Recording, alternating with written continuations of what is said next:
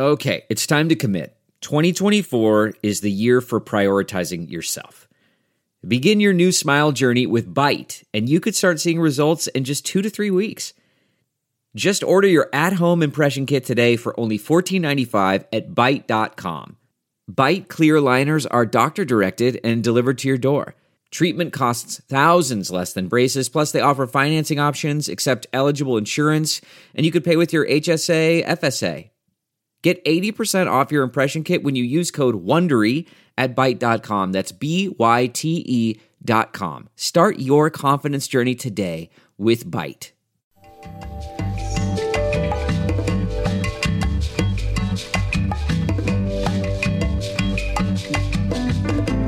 This Ben Joravsky Show post-debate Benny J bonus interview is brought to you in part by the International Association of Machinists and Aerospace Workers, Local 126 and District 8, the International Brotherhood of Electrical Workers, Local 9, the International Union of Operating Engineers, Local 150, and, of course, our good friends at the Chicago Federation of Labor.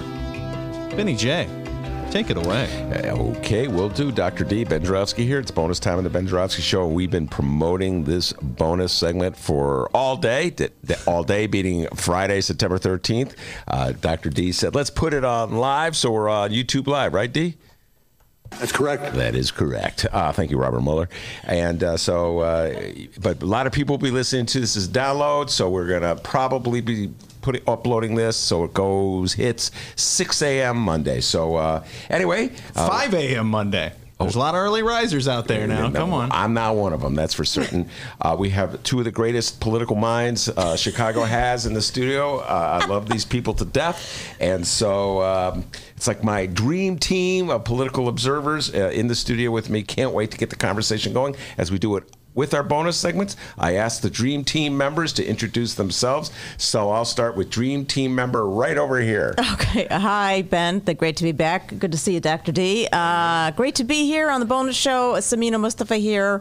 Ben was gracious enough to have me on when I ran for Congress in the 2018 cycle, and now I'm just someone who hangs out here every couple of weeks. That's what I do. She's just a regular on the Ben Joravsky Show.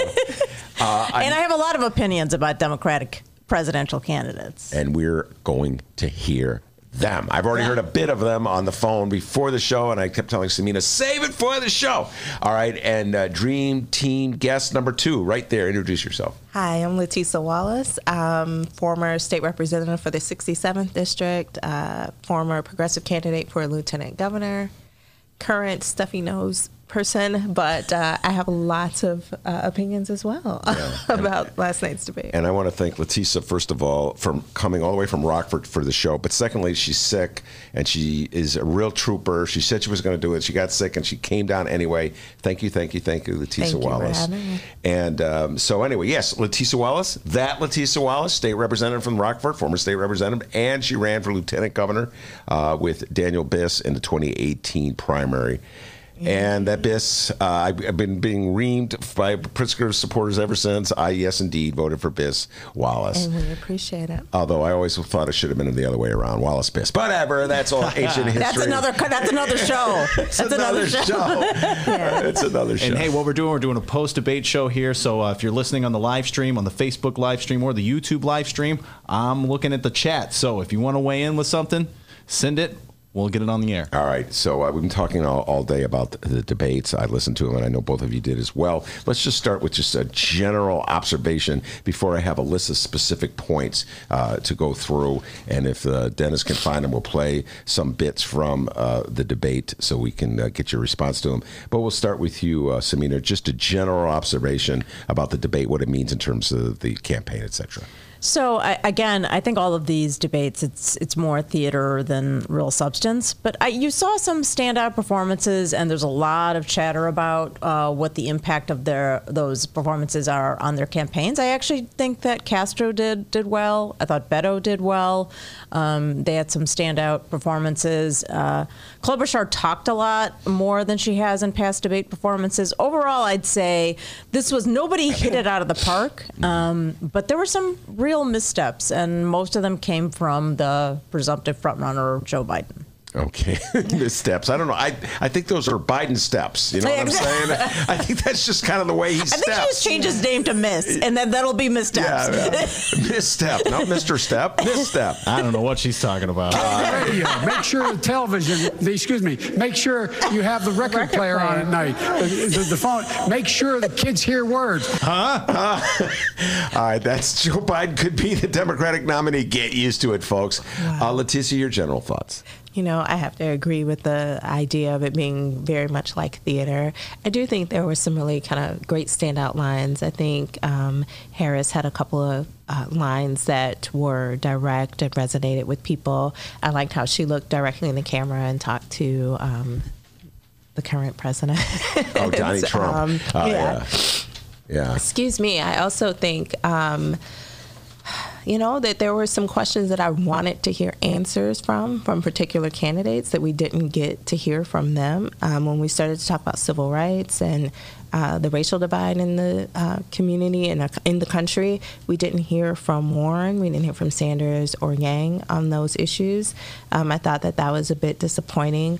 I did believe that Castro was really strong. I know that he got a lot of criticism at the end, but I thought he was very strong.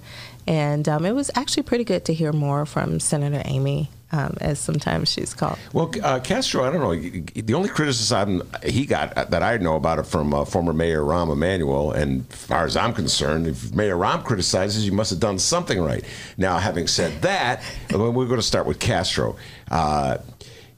This covers a couple bases. So, is it permissible for a younger candidate to criticize an older candidate for being old, for drawing attention to a person's age? Is that permissible in this day and age, or is that ageism, Sameena? So, first of all, if you're talking specifically about what Castro said to Biden, I do not consider it an ageist attack. It was substantive. Do you remember what you just said? You just said X, and now you're denying you said X. So it wasn't about ageism. It was about what did you say? Will you stand by what you said? I think that I think these criticisms are getting collapsed. I think there's something to be said, and it's a fine line to navigate. But there's something to be said, and I think Eric Swalwell did kind of a clumsy job of it too, but just saying like, hey, we don't have a bench in the Democratic Party. There is no pipeline of leadership in the caucus, in the House, in terms of who's the up-and-coming leaders in the party. And so I think it's fair to say there's an opportunity for a new leadership and not have it be about age. Because frankly, a lot of the new ideas have come from Bernie, and he's no spring chicken. So let's be clear. Like, people aren't making that. Sometimes they do say old white men, and they lump Biden and Bernie together. But Biden is still talking like the same guy he was 40 years ago, in a bad way. Yeah. Right. Bernie has been saying some good things for 40 plus years, and he's been ahead of the curve. So let's be clear about what the criticism is. And so that's where I think it's the attack on, and I have to say, if you look at this, and I don't know how much time you spent on Black Twitter, Ben, but if you read Black Twitter, they've connected the dots. Who gets attacked for attacking Biden? Kamala Harris, Cory Booker, Julian Castro. Mm-hmm. It's the candidates of color. I have to make a confession. No, I don't spend any time on Black Twitter. I don't spend any time on Twitter. Yeah, you're not on white Twitter. White Twitter, green Twitter. Your thoughts? That is a perfect observation. I mean, because Bernie kind of ripped him apart last night as well, but we only heard about Castro. It was a very substantive point. In one segment, when they talked about healthcare, Biden did say, you can buy into.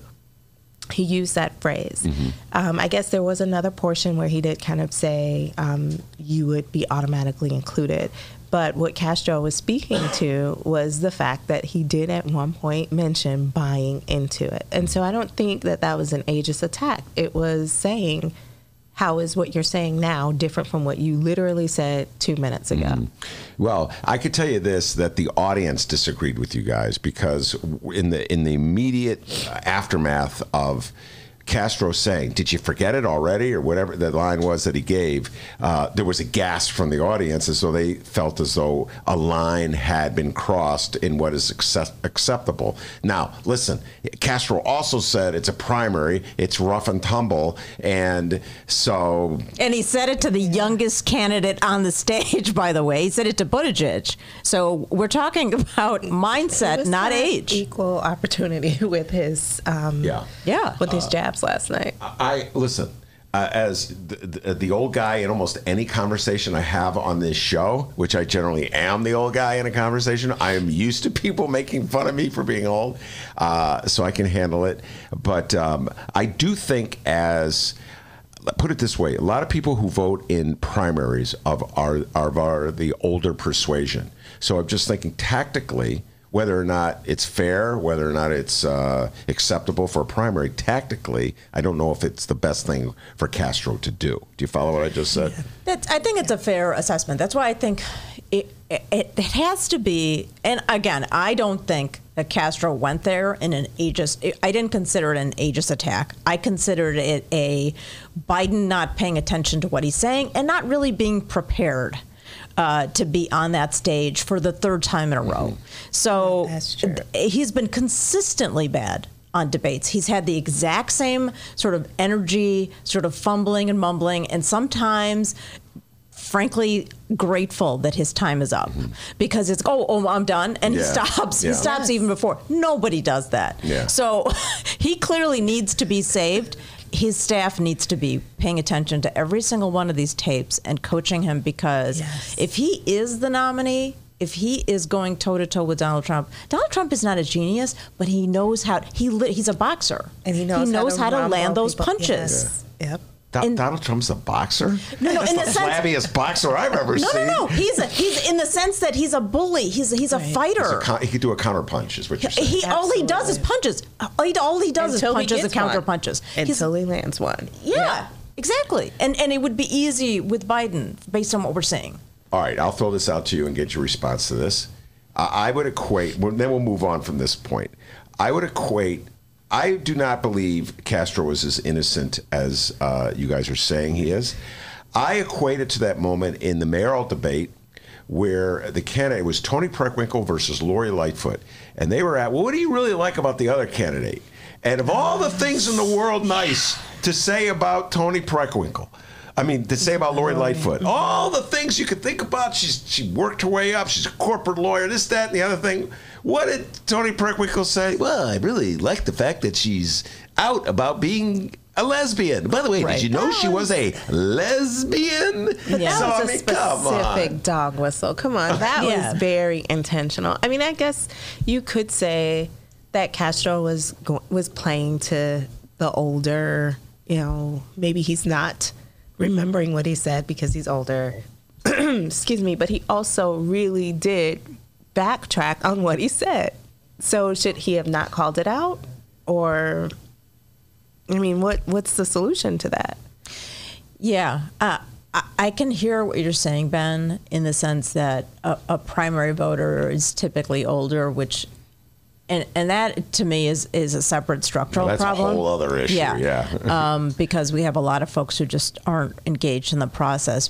So in that sense, if you heard that, I will say that, not to go down this path, but 538 released their post-debate poll, and Elizabeth Warren by far and away won that. So it's like, everyone's sort of like congratulating Biden for a job well done. It's like, the proof is in the pudding, as it were. So as far as Castro and some of the other candidates, this was their third attempt, if they had been on a debate stage before, to make a lane for themselves, right? And some of them haven't done that. They haven't broken through to the top three. And right now, it's pretty much a Warren, Sanders, Biden, with a couple other folks sort of playing a role. But it's really the three that were in the center. So how do those other folks stand out? They have to say or do something. Yeah. I bet Castro, people know who Castro is now. Yeah. Whether it's good or bad, he's getting some attention. Yeah, and I remember that Bill de Blasio, remember that name? He was in the debates, the last debates, yelling, trying to make his name presence known, yelling. All right, you mentioned Elizabeth Warren. We're moving all over the place. You have a whole list of things to talk about. And I addressed this to you guys before we went on the air, and I got to deal with this. I don't know how else to say it, but for lack of a better phrase, I call it self-hating women. I've been drinking the Elizabeth Warren Kool-Aid for a long time. She and right now, I tell this all the time, I'm wavering between Bernie and Elizabeth. I don't know which one at the moment that I'm going to vote for. I love Elizabeth Warren. She's been the front lines.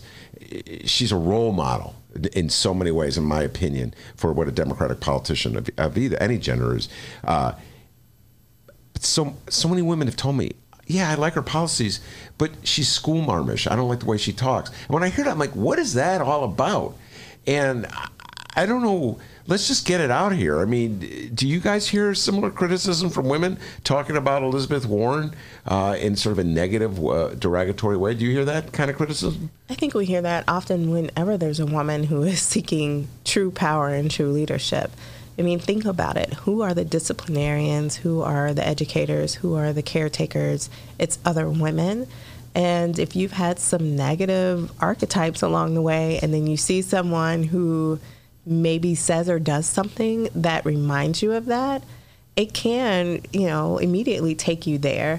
I think that is just a symptom of the sexism that we have, right? We haven't seen women in those type of positions, and so we're very quick to dismiss and say she's too much like the school teacher that I had that I hated in 6th grade, right? Or she's so much like my mom, I can't stand it.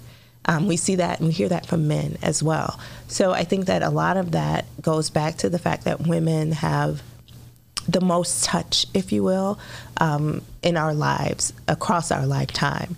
And we have not seen then women outside of those type of roles, and we will assign that to someone who's seeking higher office or any level of leadership. You hear and see it in corporate America as well.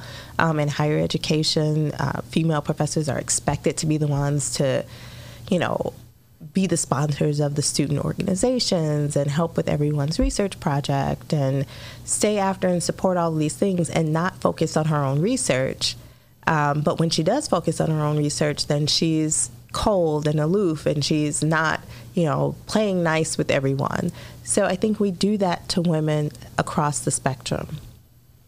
Yeah, I'd say there's the phenomenon, and Litesa and I have talked about this, the whole who the F do you think you are? Like, who does she think she is? Mm-hmm.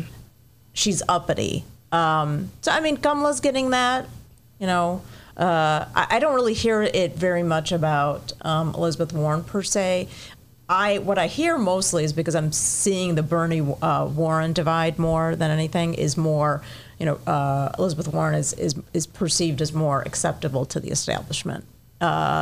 But again, and there's a lot of lumping her with Hillary. So in that sense, I see it as a sexist attack, as like, oh, she's an older white woman, therefore she must be exactly like Hillary. It's like, no, there's some differences. Right. There's some differences. And so, that's where I think, there are some folks who are just kind of putting them together. But I don't necessarily see it like the school marm critique. But I have seen attacks that I perceive as gendered towards Kamala Harris and Elizabeth Warren, just in general, in terms of how they're covered, frankly, or if they're covered. What do you mean? Absolutely. Well, just, so much of, I can't remember where the headline was, but I think it was something like two front runners headed for showdown on, debate night. It's like there's 10 people on the stage, not just 2. So there's this, ignorance of anybody else besides, say, Bernie and Biden.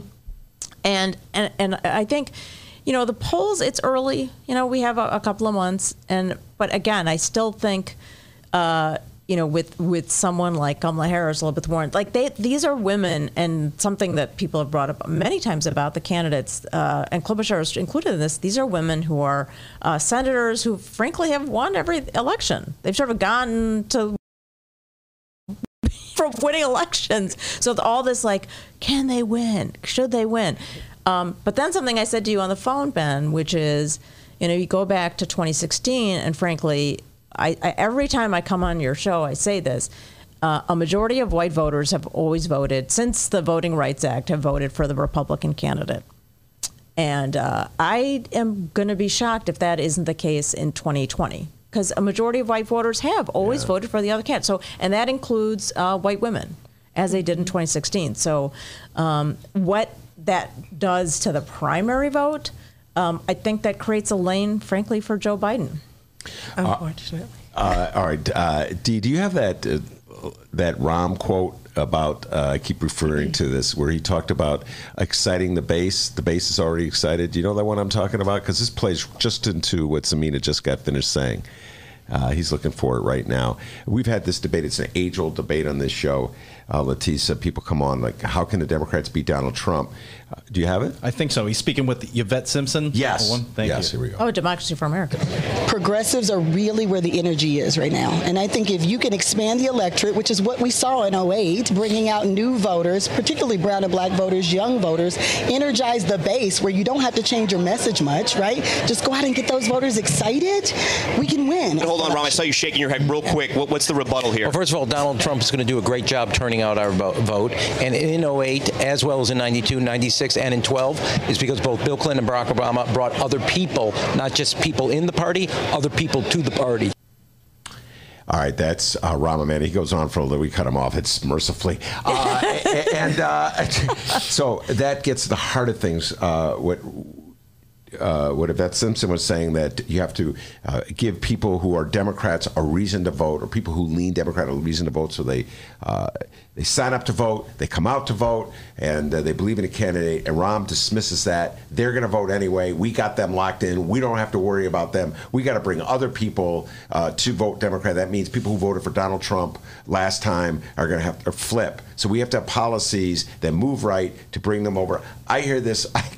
It just drives me crazy. It's the same old Democratic strategy of the Clinton era that It worked lost in 20. Say that again.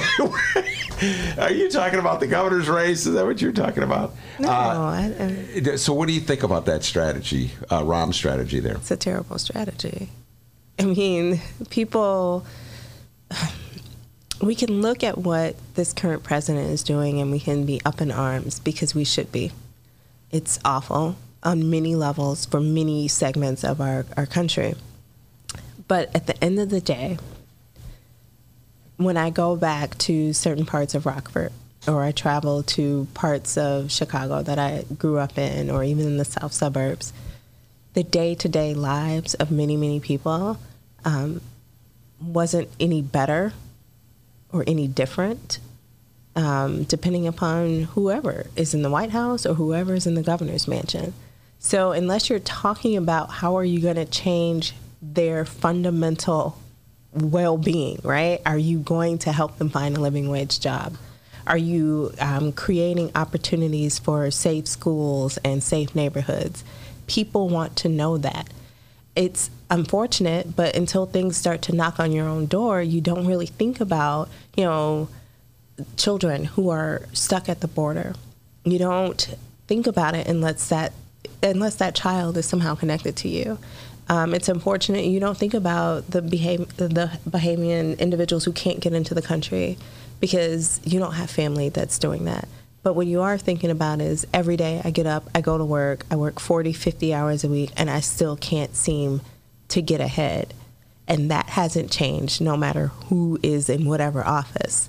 And until we start to really speak to that, which is why I think so many young people are continuing to rock with or roll with Bernie, because he speaks about those economic issues, and to a certain extent, those are social justice issues. If we're not really speaking to people where they're at, no, people are not just automatically going to come out and vote, because for all they know, we've had Democratic mayors, we've had Democratic governors, we've had Democratic presidents, and my day-to-day life hasn't changed. Yeah, I think there's, Yvette Simpson's from Democracy for America, which is, really kind of the counter to the centrist wing, which Rahm represents. Rahm is operating assuming that all of those votes are sort of accounted for. He is not thinking about expanding the electorate at all. On the Democratic side, he's saying like, oh, we got these folks, we're going to get them. We need to get those 5 swing voters in Ohio that Democratic strategists and centrists like Rahm are obsessed with. Guess what? We're not going to win Ohio, and we're not going to get those swing voters.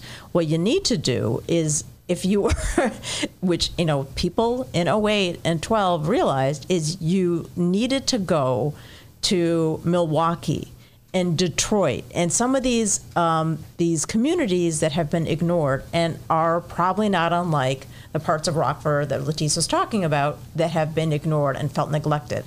Now, when you talk to those people in 16, and someone did a story on Milwaukee, black voters in Milwaukee in 2016, they said nothing changed in the 8 years that Obama was in office. What was the point for me to come out and vote? So this is what I think Rahm and people like him miss every single time, is that the base is actually not fully realized. It now hasn't been fully, sort of franchised, if that's the right way to say it. We have what was the percentage of turnout for the municipal election? Was it 33%? That's not a mandate. Right. That is not a mandate. Do you see what I'm saying? I know exactly what you're saying. So I'm saying we had 14 people running for mayor. Lori Lightfoot's being told that she has a mandate. She didn't, and we haven't gotten. Almost 46% of the country didn't vote in the 2016 election. There are people who don't feel like the candidates are speaking to them. Nobody is entitled to a vote. Yeah. Hillary Clinton wasn't entitled to their vote. But here's what I will say. You're right. And one thing that Rahm is right about is Donald Trump is going to excite his base. And there was an article, and I wish I had thought to send it to you, but there was a pretty good article from an organizer from Obama's team saying the Republicans are paying attention to what we did in 08. You know why? Because they're doing them. They're reading the books about what we did in 08, and they're using all of our tactics. I wish the Democrats would use our tactics. Like what? Wouldn't that be amazing? Wait, what tactics are you talking about? So basically, the field. Yes. You need contact. To have in the age of social media, in the age of really kind of fragmented media, whether it's in print, broadcast, or streaming like this, people are still persuaded by one-to-one conversations. Yes. It is hard to tell people like, oh, someone came to my door and handed me this card for this candidate, and I was really impressed. People, that really touches folks. And I think even in this age of tweets and impressions and Instagram, people still want to know that someone shows up. It still makes a difference. All right, well, Litesa, let me ask you. The science is clear on that as well. Let me follow up on what you said. Something. It was very profound. You were talking about how folks voted for Barack Obama in 2008, and here we are in 2019, and nothing really has changed in a fundamental, systematic way. All the inequities that existed when Barack Obama was elected in 2008, all the inequities that existed for years before that, right, still very much exist. So there's just this underlying, what's the word? Nihilism. I don't know what else to think. Like, it's just a purposelessness of it all. And guess what? Yeah. Racism, sexism, xenophobia all existed before Donald Trump. Right. It'll all go on after Donald Trump. So, it's very much saying to people, oh, look, and please, I hope no one takes this as me being like a supporter of this man. In no way am I. But when you are so busy painting one party or one individual as the boogeyman, you're ignoring all of the things that created the boogeyman. And then you come and say, oh, well, we're less like that boogeyman, but we're still not going to talk about all the things that created that boogeyman. That is a fundamental problem within the Democratic Party. From top to bottom, state and national, that is a problem. And that is why people are not turning out. People are not excited because nothing has changed in terms of, again, those disparities.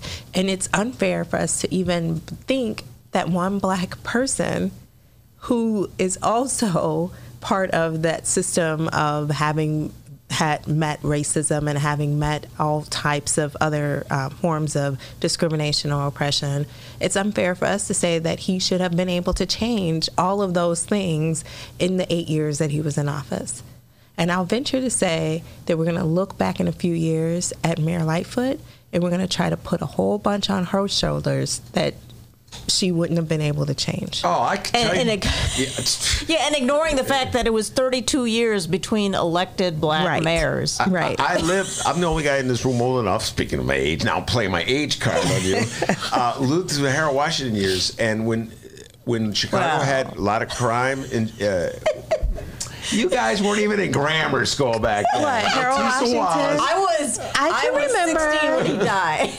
I can remember. I was 60 when he died. I was. No, she's I won't lying. even say. She just looks she looks amazing. Wait, how old did you say I don't want to get into how Okay, great let's move on. female Okay, candidates look. The point is, I remember the Tribune writing editorials. Hey, Harold, stop talking about reform, this, that, and the other thing, whatever. And what about all the crime in the black neighborhoods? What about all the crime? Daley gets elected. People are still getting shot all over. Well, crime is beyond any one mayor's control. My God, wasn't that way for Harold? So you're right. There's definitely a double standard. By the way, one more point, following up what you said about Rahm and the base. The reason Rahm got reelected is because the base wasn't energized.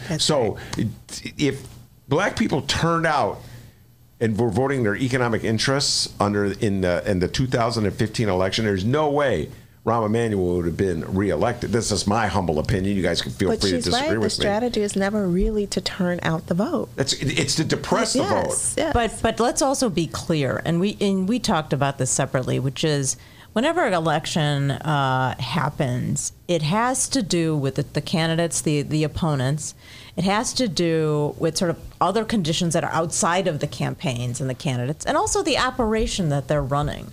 You know, it's hard to really. I'd say there might be some parallels between the 2015 race between Chewy and Rahm and 2016 between Clinton and Trump, in the sense that what was the operation that Chewy was running that could have countered Rahm's money, and he's not stupid. We don't agree with him, but he's not stupid, and he doesn't have stupid people on his team. But could Chewy's team have done some things better? Could Clinton's team have done some things better?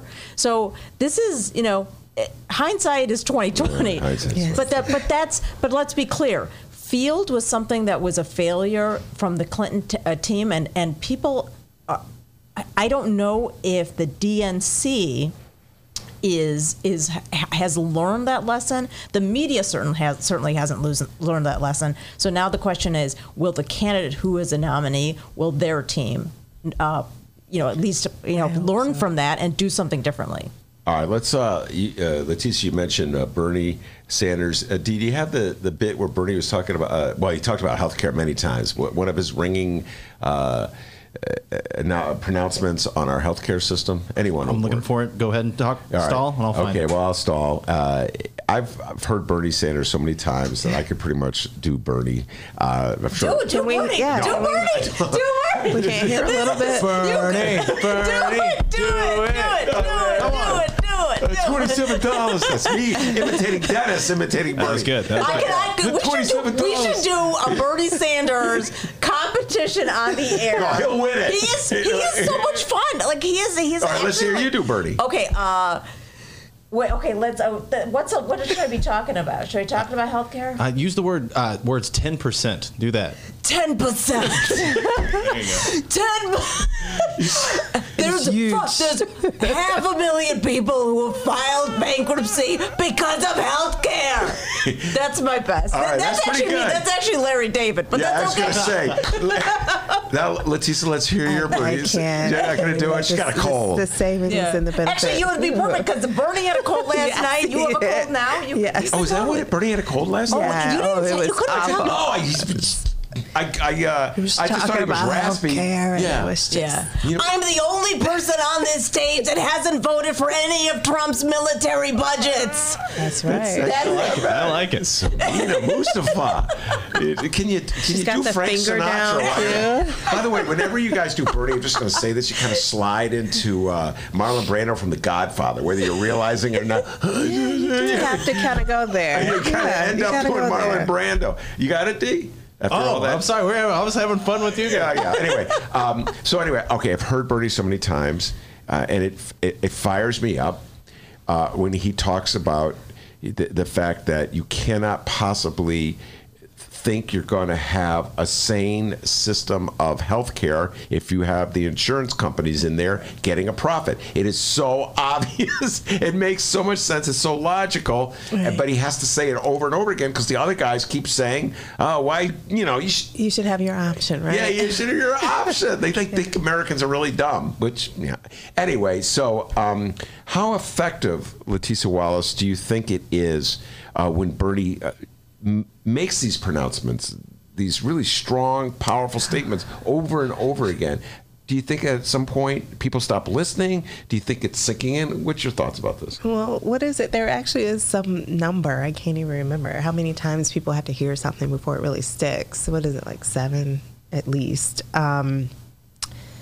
I don't know. He might just be falling into that same trap that we were talking about with women. Like, people are probably like, oh, okay, that's the angry uncle or the grandpa who knows it all, yet we don't know we haven't seen what he's talking about. We haven't lived it. We haven't experienced it. So whatever. Unfortunately, I think sometimes he comes off as that. But if people take the time and listen, I mean, the man is, I don't know, he's a visionary.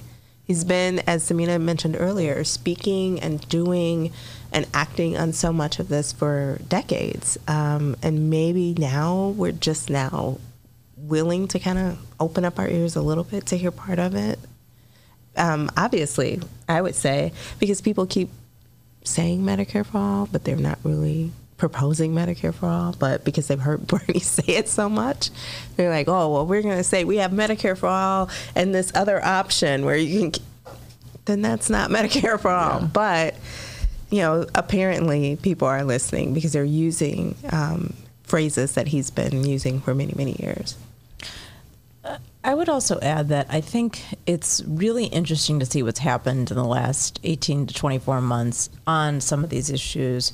There have been other folks that have been echoing what has been said by Bernie, by Elizabeth Warren, by other progressives that have been doing this for many years, but they have a different audience, and I'm thinking specifically of the Squad, and even people like Cardi B. I mean, like, there are people who are doing the work of expanding the electorate and expanding the audience for these issues and doing it in a way that's captivating folks. I think, honestly, had there not been the powerful winds of AOC, Rashida Tlaib, Ayanna Pressley, and Ilhan Omar, like, they are bringing these issues to a new audience, and they're going to say it a little bit differently because they're different from Bernie and Elizabeth Warren and some of these other progressives like Pramila Jayapal, Barbara Lee, all these folks who have been doing it.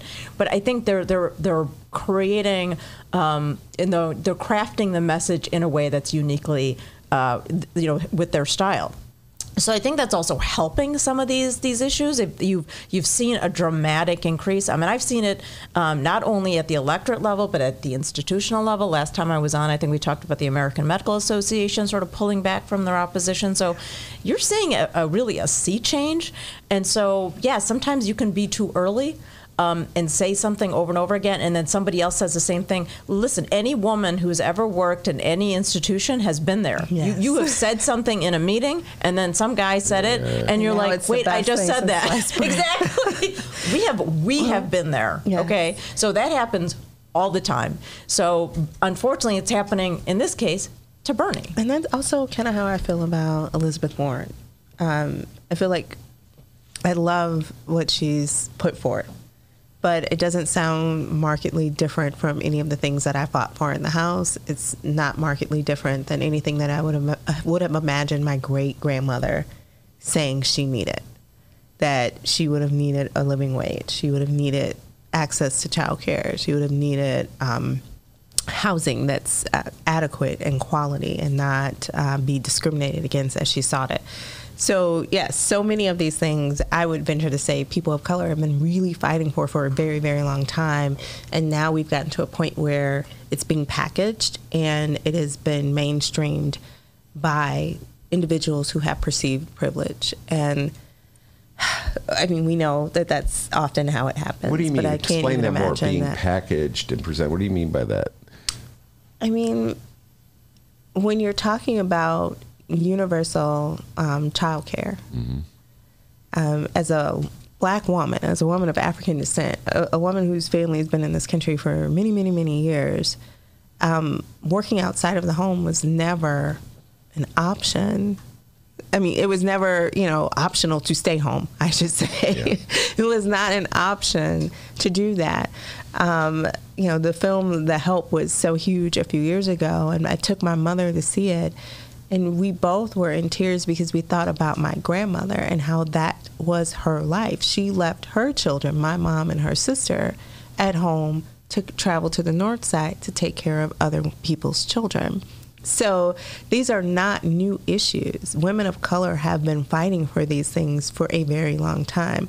The fact that our federal labor practices left out domestics like my grandmother, these are all economic, racial, and gender issues that certainly black women and women of color have been fighting for a very long time.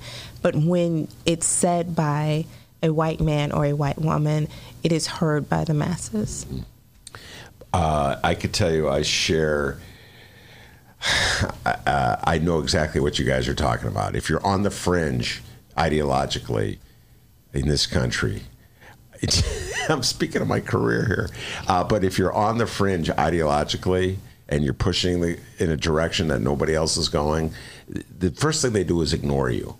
Okay, that's the first thing they do is they ignore you. And at some point, if you're persistent enough, they try to co-opt you. And if that doesn't work, they co-opt your worldview, but they they strip it down so it's meaningless. Well, we keep throwing around the word progressive. What the hell does that even mean anymore?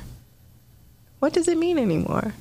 I do not know the answer to that question. Do you have an answer to that question? No, but that's something that I hear all the time. And I think Litesa nails it. She nails it. These are ideas that have probably, if you really did sort of the lineage, the history of these ideas, they started from activists, in most cases, black women. Yeah. But you look on this debate stage last night, and for the first time, you've got a black woman candidate, and for the first time on the moderator's desk, you've got a black woman. And that was a fight. It was a fight to get her there. Is that what you're saying? I didn't know the behind the scenes. The last two debates were. There wasn't there might. I think I can't remember. There was a man of color, but there was never a woman of color. All right, let's get to the woman of color on the stage, both as a candidate and the woman of color on stage as a moderator. And there was a great moment in the debate last night where Kamala Harris was confronted. Dee, do you have that bit? Even if you don't have it, I don't think I do. I'm just gonna say a universal no. I'm like doing three things at once. Poor guys. Running the camera, posting the weekend show. Poor D, man. No, he's working it. He's multi-talented. So let's just forget that. I could just, I know it, I've heard it so many times. And this is that moment where Kamala Harris was forced to come face to face with the fact that when she was Attorney General in the state of California, most powerful law enforcement official in the state of California, she was not a progressive on issues like legalize marijuana, on issues like bail and bond reform that are the big talking points of the day. She was kind of a hard ass. Tough on crime. Tough on crime, law and order, cut from the Bill Clinton school. And now she's being forced to confront her record while she is a candidate trying to present herself as a progressive. And the person who put it right into her face was the moderator, whose name I cannot remember. Lindsay Davis. And that was a very powerful moment. I would love to get your thoughts on both how the question is framed and the response that was delivered. And I'll just start with you, Sameena. So I think it was really powerful for a number of reasons. You know, the moderator, Lindsay Davis, was asking the question. The first time there's a black woman in this debate cycle who's moderating a debate. You're at a historically black college, and you're asking Kamala Harris this question. And there's a part of me that was like, okay, yes, Kamala Harris should be accountable for her record. But there was also a part of me is like, ask Joe Biden, ask all these other people. Like, I think it's important to ask these questions, but I also feel like it is unfortunate that the issues of race and criminal justice are always lumped together. That's one. Yes. Two, the fact that issues of racism, as they are impacting other systems and institutions, are always left to the people of color to not only ask but also answer. Mm-hmm. So I mean, you've got this loop, like only people of color ask other people of color about issues that affect people of color. Guess what? Beto can answer that question. Biden can answer that question. Buttigieg can answer that question. Klobuchar can answer that question. So it's and Sanders and Warren, obviously, which they weren't even asked the racism question at all. So that's my statement. Oh Lord. Okay, wait. I have to breathe deep because having been a black woman in office, Pastor Litesa has the floor. There are oh my Lord. I'm glad that she was asked the question, but I echo what you just said about it having to come from the other black female. That's typically how the media likes to kind of portray it. Likes to be able to see two people of color kind of going at it, sort of, right?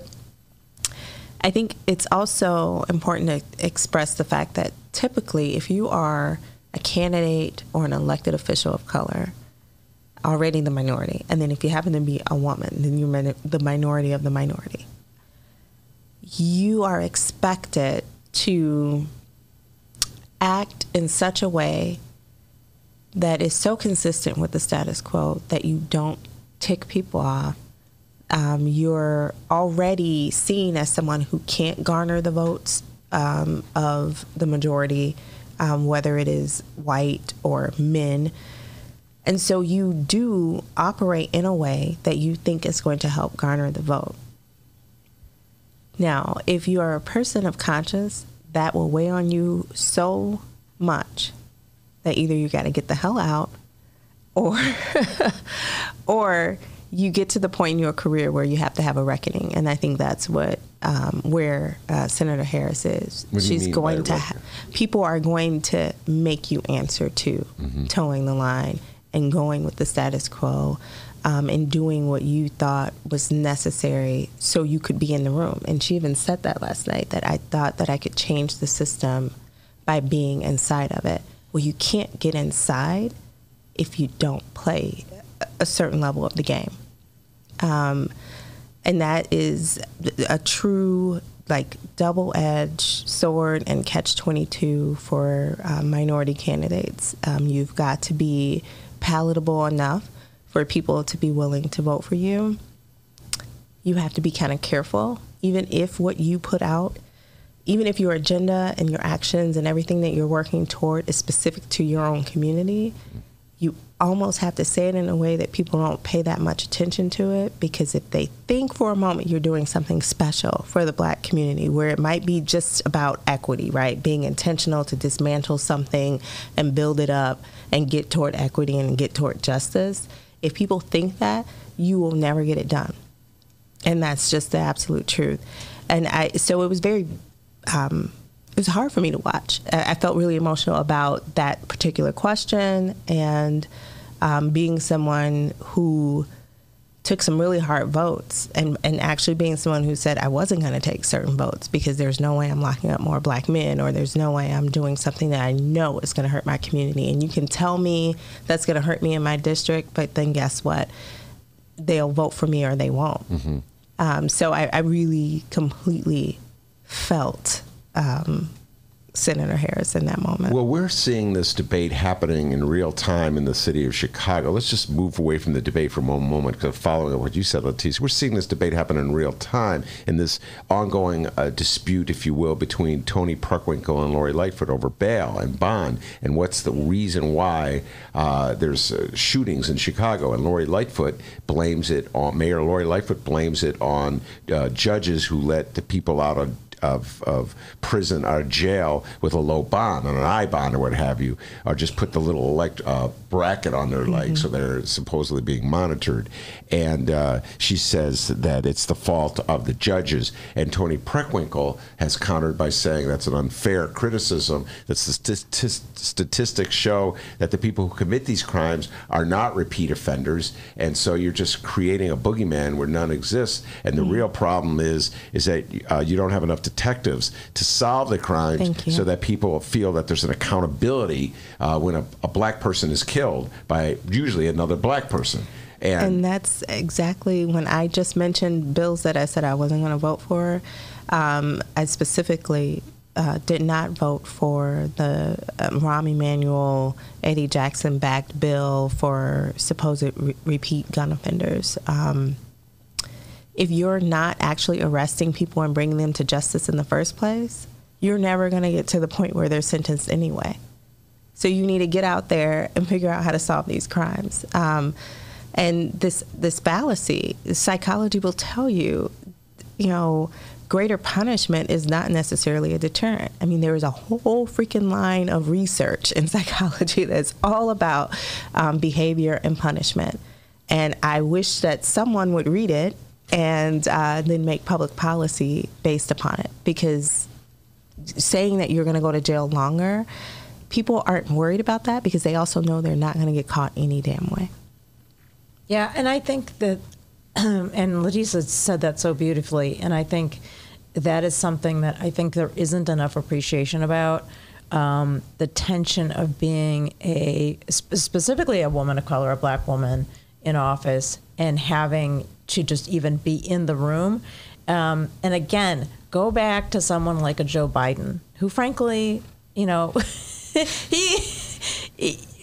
can't, it's almost laughable to think a little bit like that some of these folks are on the same stage together, and that they're sort of being looked at as if like nothing kept them from getting to that point. I mean, Julian Castro, I mean, some of the stories that these folks are telling about how they grew up and things that they had to overcome, these are powerful stories. And it's like you look at someone like Joe Biden, who had obviously some hardships, but nothing like what Julian Castro or Kamala Harris or Cory Booker went through. And there's this part of me that's like, I don't think if the Democrats who are supposed to be on our side don't get that, how do you expect people who are just trying to live their lives, who are just trying to navigate the world, trying to get their health care, trying to get to and from work, spend the 3 hours it takes to watch one of these debates and be engaged, and then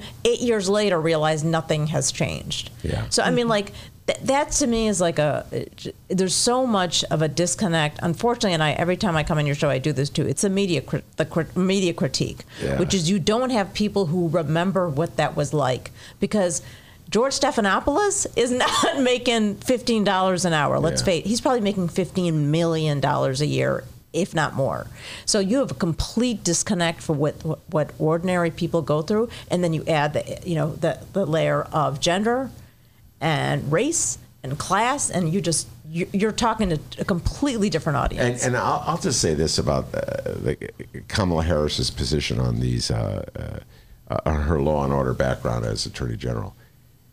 I can make the argument that it will be helpful in a general election to go up against Donald Trump and say, I was tough on crime. Traditionally, that's how Democrats go. When they get into the general election, they move right. They move to the center. And so one could make the argument that what is a vulnerability in a Democratic primary where the left is the deciding factor would be a benefit in a general election where you have to appeal to a wide range of people. One can make that argument. In fact, that was the reason that Bill Clinton gave for being Bill Clinton and selling out every value he had from his days in the 60s. And who pushed him to the right? Rahm Emanuel. Okay, time out. Wait, you got that wrong. Now, you got the tail wagging the dog. Billy told Rahm everything that Rahm knows, and Rahm just can't do it as good as Billy. He's not as smooth. Rahm is not. That's the problem. Those memos. But I'm just. He was just telling boss what he wanted to hear in those memos. But here's the thing. Let's be clear that this is not 1992. That is correct. We are in a very different conversation. Has the country changed completely such that everybody is going to be on board with sort of restorative justice or expungements of cannabis convictions or what have you? I think there's a lot of education that's happened in the last 20 some odd years, but let's be clear, we're almost 30 years. But yeah, I mean that's something that I think it's how you frame it. In the case of Kamala Harris's record, I think she didn't seem, which I think is kind of a little surprising, is she didn't seem ready to respond. Anytime her records come up, she doesn't really respond to it directly. So that's a tactic. So I think it's her team has to look at, because she never really responds. I wish there was a candidate out there who said, "I made a mistake." But I could have done. But you know what I mean? Respond. I wonder if that is the tactic. To Ben's point, to not go on the record and pigeonhole yourself in such a way that if you make it to the general, you can't then stand on that and say, I was doing my job as a prosecutor, I was doing my job as the attorney general. Yeah. So I wonder if that's that's exactly what I was saying. Yeah. There's a needle to thread. I think because but here's the question though, and this is I guess a fundamental question for the Democrats in general and progressives also, is that what is the message that's in the Democratic primary one that will not play? Are issues like criminal justice, are these things that will not play to a national audience? And are there ways to do it? Are there ways to have that conversation? If you talk about expungements of cannabis convictions or things there's got to be ways to do that. Well, this is, one thing that I was disappointed about when they talked about education. I think one person did bring up everyone being able to have access again to the Pell Grant. But people talk about criminal justice reform, talk about the failed war on drugs, but don't talk about the fact that the number of black men who were charged with possession, and then now if they would like to return to college, they can't receive federal aid for it because you've got to say, I had this drug conviction. We tried to make some efforts or move away from that in the state of Illinois. That is an uphill battle. So people aren't being even honest about the things that have gotten us into certain situations. And again, they say they're the party that, is for this and for that. And then the final point I'll make about that is, when we were talking about how Kamala or how anyone actually kind of threads that needle, we need to focus, I think, and this is where I think Bernie gets the traction, when you strip away race from those same issues. And again, I'm going to sound bad if someone takes this out of context, and you focus on the economic piece of that, then you have the ability to cut across geography and other demographics to be able to say that this is an issue that we all should care about. So if you're talking about bail reform, well, of course, poor people, black, white, or Hispanic, are going to be experiencing these issues. When you talk about the disproportionate amount of people who, have felony convictions for certain things, yes, it is hugely disproportionate to African American communities. It's also disproportionate to people living in poverty. So when you start to zero in on the economic piece, I think that's how you make it a broader message for everyone. Well, here's how it all kind of blends together. And again, we're a little off the debate. Sameena knows this. Litesa, I haven't shared this with you. I have a mini obsession right now with Dave Chappelle's latest comedy special. I've seen it twice. Awesome. I need to watch it again. And I watched it twice. Probably watch it a third time, but one riff he does. Sameena has not seen it, so you need to have me back on so we can talk about that. But one riff he goes on that I think is apropos to this is when he goes on this riff about how he lives in Ohio and he's suddenly being confronted by white people who are heroin addicts, and the attitude, the different attitude that society has for white heroin addicts as opposed to black crack addicts in the 80s. And it's pretty... I think it's a pretty on-target bit that Chappelle is doing. Now, I got some problems with this Michael Jackson stuff. We'll leave that to the side. Yeah. But I think that there's a greater sympathy. People, I don't even know if they realize it, but when you when America confronts a white addict, there's sympathy. When America confronts a black addict, get yourself together. You're going to jail, and that's where you belong because you're. I see that. I see that all the time. Constantly, and Kamala Harris is dealing with this as a black woman and an attorney general in a way that Joe Biden, Donald Trump will never have to deal with it. Absolutely. But what you just talked about is also, there's a whole line of psychological research on that as well, that people show more empathy within group. If they can identify with that person in any way, there's going to be more expression of empathy toward that person. So I think that was what Chappelle was getting at when he talked about the black crack addicts, right? And he's like, well, I feel the same way that about the people who I saw, but no one said, come help them, right? Yeah. And now that I see this crisis happening, I'm going to treat you the same way that you treated my community. I don't care that much. And that really is rooted in just... It's an evolutionary thing, and it's a psychological thing, and people definitely have more empathy within group. All right, let's move on to Andrew Yang, and in many ways, I'm perplexed by his candidacy. Not quite sure what he's getting at with his candidacy, and it seems like every debate he says something that's so bizarre and so borderline offensive.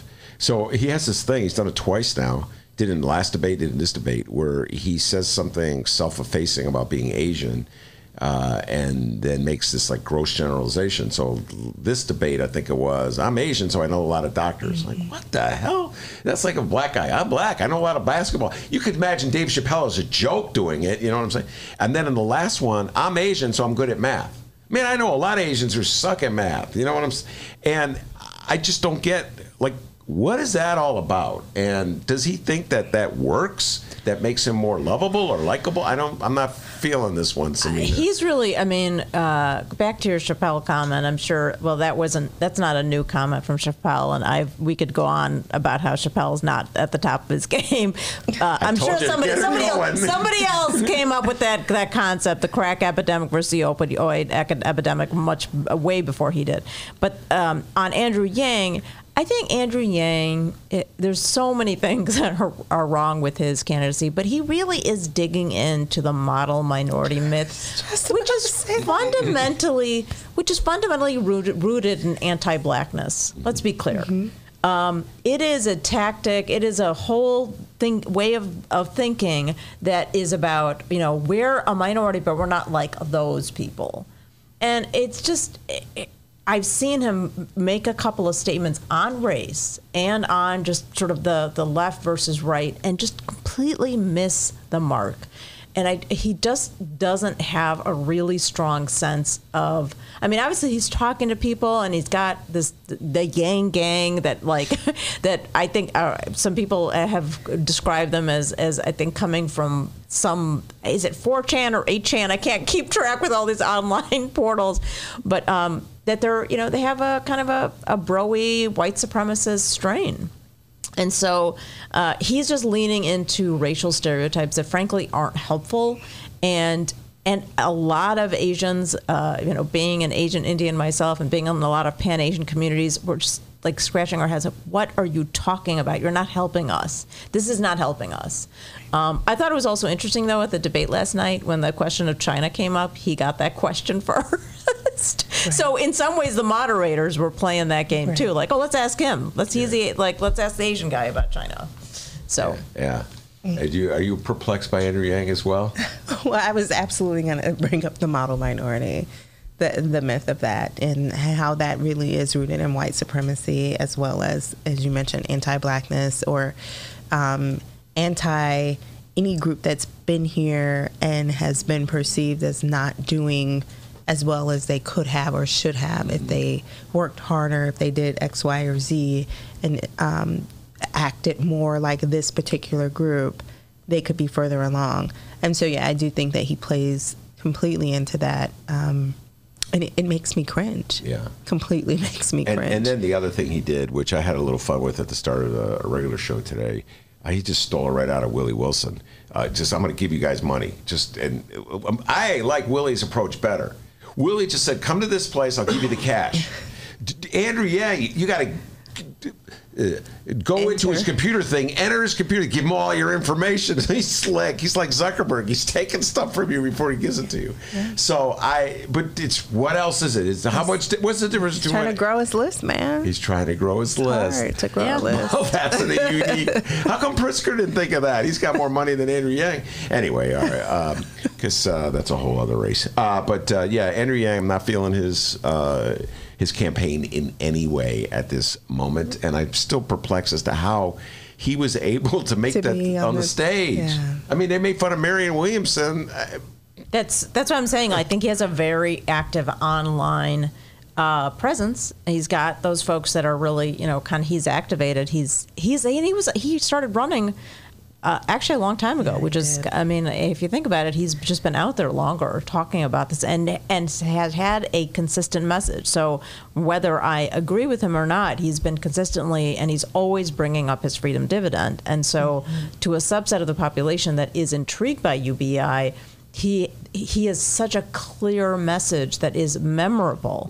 And that is something that actually, even though I don't agree with him, and I don't necessarily think that UBI is going to be the panacea, especially with his ideology that is probably going to be cutting social programs to give UBI, it's something that for the other candidates, the front runners, to think about. Simplifying their message. I'm surprised that they're not, because much of it is rooted in, the war or the Poor People's Campaign and all the work that went into the latter part of Dr. King's life. So it's interesting that no one else has latched on to UBI in any way, even a Sanders or a Warren. UBI stands for Universal Basic Income. Yeah, that's correct. Yeah, thank you, Robert Mueller.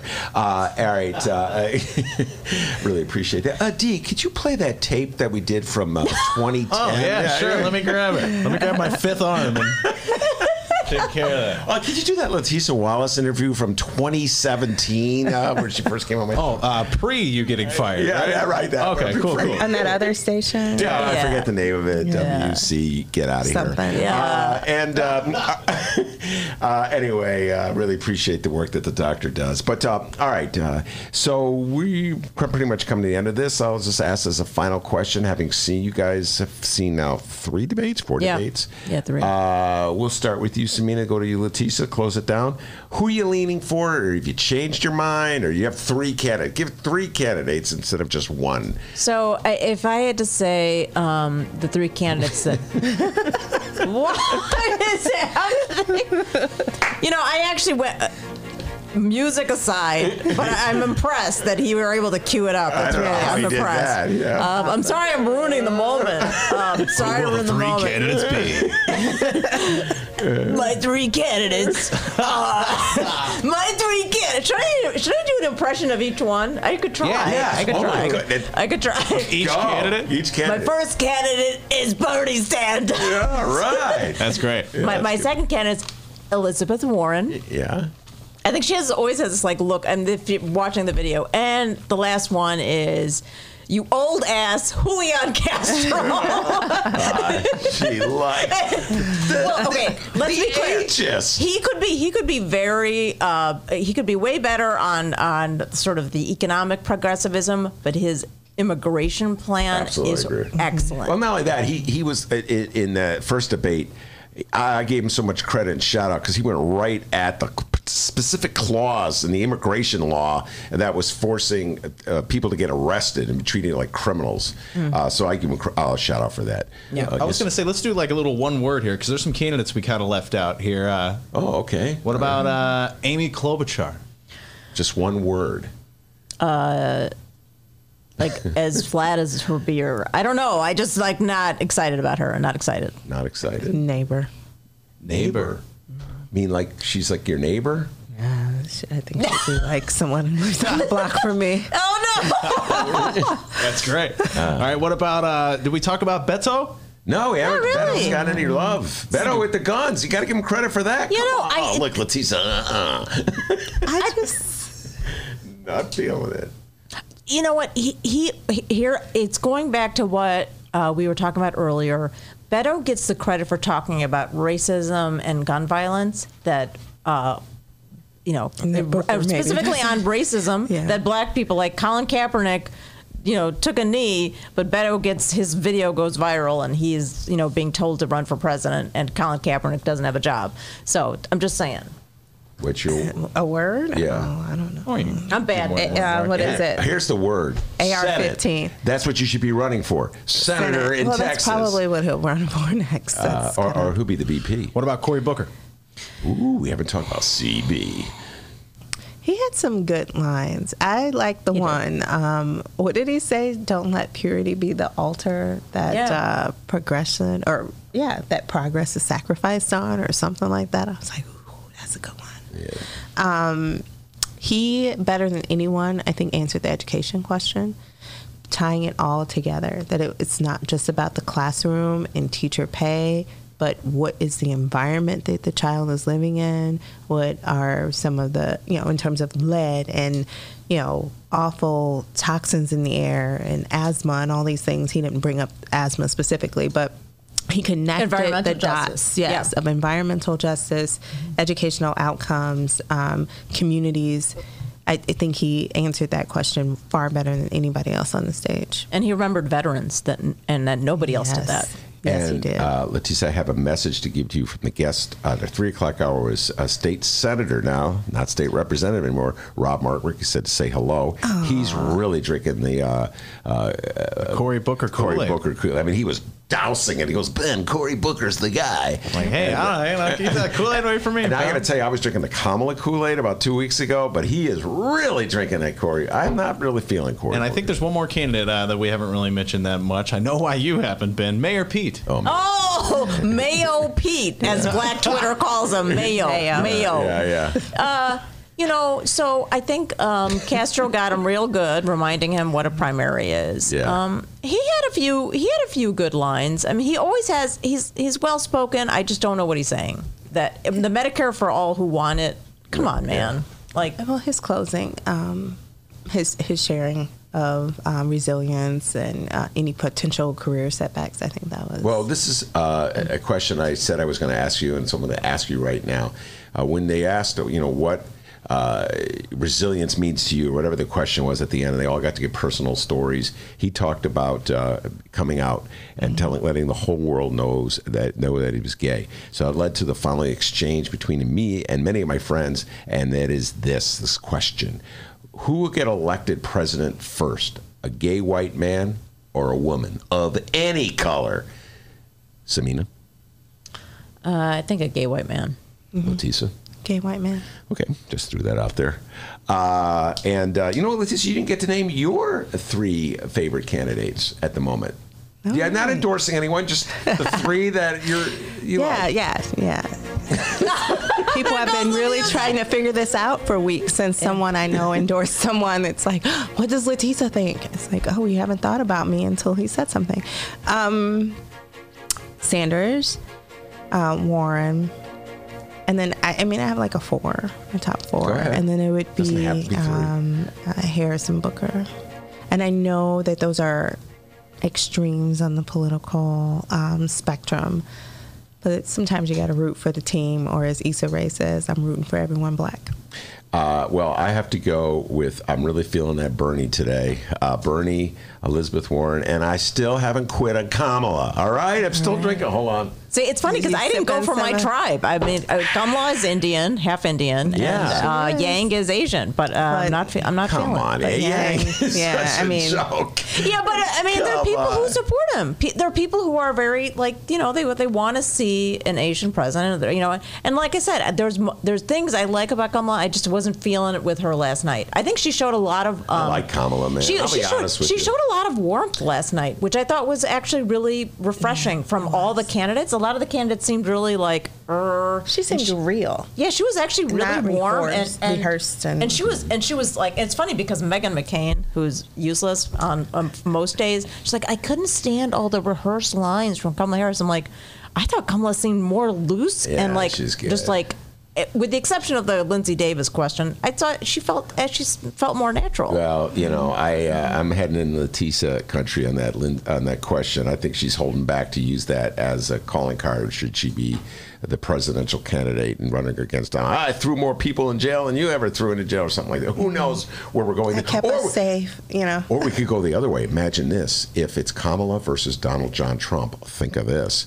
Where Donald John Trump is coming at it from the left on criminal charges. I'm the one who passed this. Yes, he will. Because Booker brought it up last night as well. Why, what a bogus. That's what I love. Booker did bring that up last night. Come on, Booker. He will. See, Booker sometimes goes in that direction. A radical love. No, the whole thing where like we can work together, and it's such a bogus. It's his concept. It's the radical love concept. Yeah, well, it's just this bogus thing. I haven't seen a Republican working with a Democrat on the national level since the 90s, and it didn't work out so well then. And that didn't even work in the 90s. They started to impeach Clinton as soon as they could. Yep. Yeah. Anyway, we were probably taking too much time. They got welfare reform, and they got. That's why I'm saying it didn't work out so well. What's the other bill? The crime bill. The crime bill. That's what I mean. Yeah. It didn't work out for us. It worked out for them.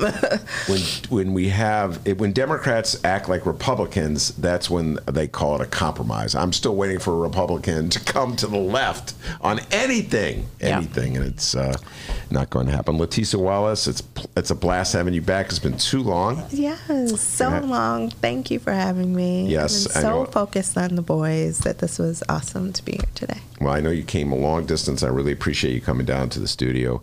I mean that. And as you're always one of my favorite guests, as you know, and of course, the great Sameena Mustafa. Not that long a schlep for you to come in here, right? Yeah. And so what we're going to do, Sameena, we're going to have you we're going to make you watch that Dave Chappelle comedy special. Yes. She's and we trashing could have Chappelle. A reunion. Yes. And talk the Chappelle show. Well, why don't we just have a reunion? Chappelle. We just have a reunion. We could do something really wild and crazy. Make Dennis work. No. We could do a live watching of the show and do like live commentary. It's an idea. Wait, is there copyright issues that you have to deal with? I don't know. All go online. I don't know. Ramon Hussein just watch. Ramon Hussein.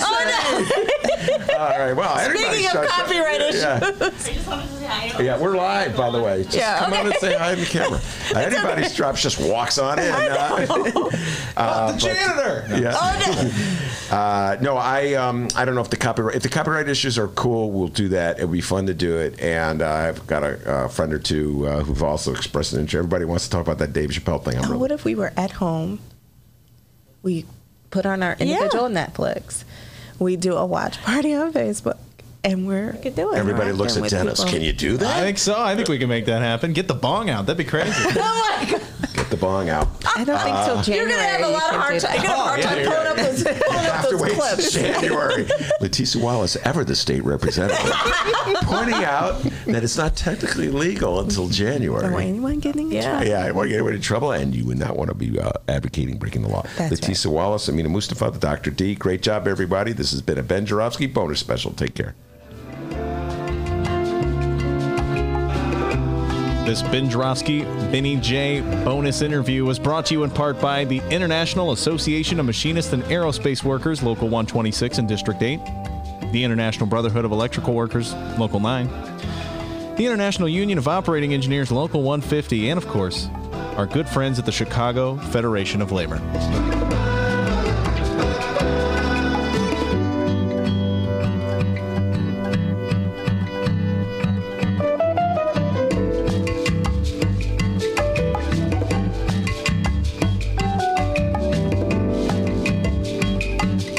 1, 2, 3, 4.